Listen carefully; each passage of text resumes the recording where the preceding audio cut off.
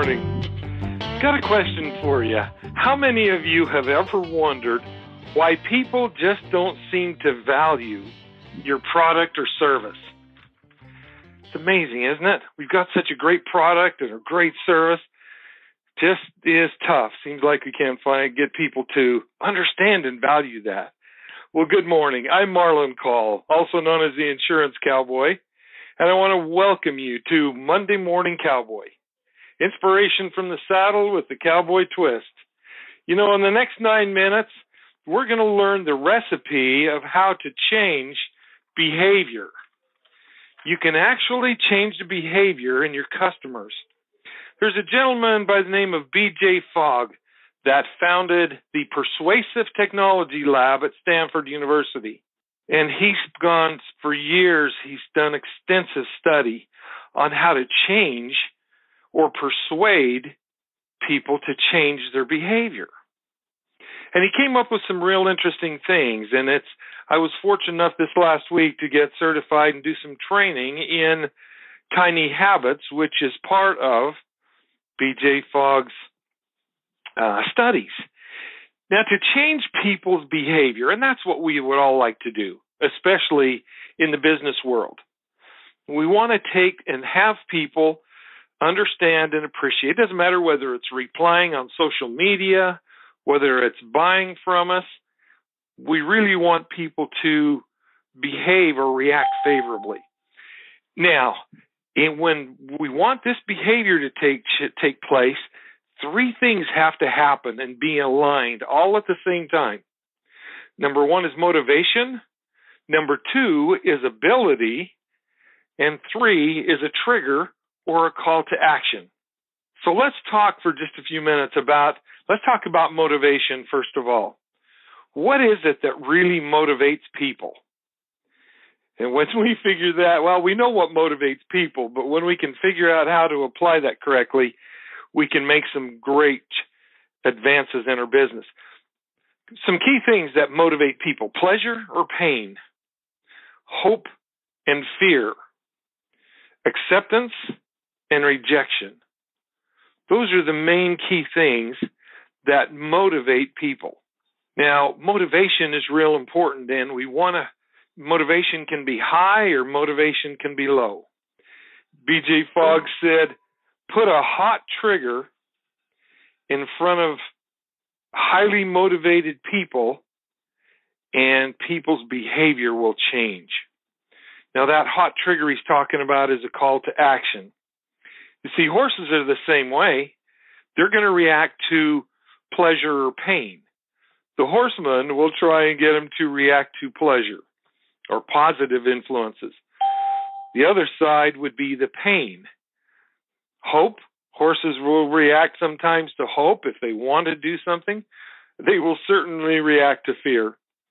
Acceptance and rejection, the same thing holds true with the horses. So that's motivation. Let's talk for a few minutes about ability. Okay, the ability factors are time, money, physical effort, social deviance, and non-routine, to just name a few. So a person, in order to have them change and their behavior positively to what we want them to do or how we want them to react, they need to have the ability to have the time to do it.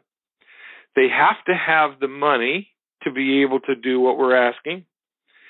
They have to be able to make the physical effort. They have to you've got to address social deviance. And what that really means is what you're asking them to do, does it violate social norms? And the last thing is non-routine.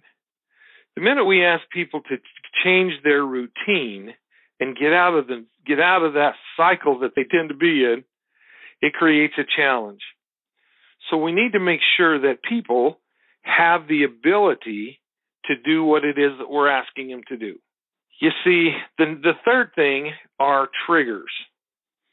Triggers or calls to action are vitally important. And I don't know if you're like me, I do a lot of things really well, but sometimes I don't have that call to action that I need. And I can only assume that a few of you on the call are maybe in that same boat. So triggers are things that spark that change, that call to action. We need to remind people, spark people, those things. So how do you do that? You can do that with emails. You can do it with phone calls. I know there's one beautiful lady on the call this morning that I happened to comment on Facebook, and she's on the call this morning. Great, great lady. Appreciate that. But see, these are the things that happen. These are the triggers that we need to be aware of when we go out and we're trying to accomplish this change. So I want to give you a formula to remember. And if you've got a paper and a pencil handy, please grab it. If you're driving, please don't do it. Feel free to call me, email me, Facebook, whatever, and I'll certainly give you the recipe. But here's the recipe I want you to write down and remember. B, as in boy, equals MAT. And B stands for behavior change. 3 things have to happen to get behavior change: motivation, ability, and triggers. So think about that before you make your next sales call, or if you're wanting to send out an email to pique somebody's attention. Try and help develop the motivation. Sometimes motivation requires us to use incentives.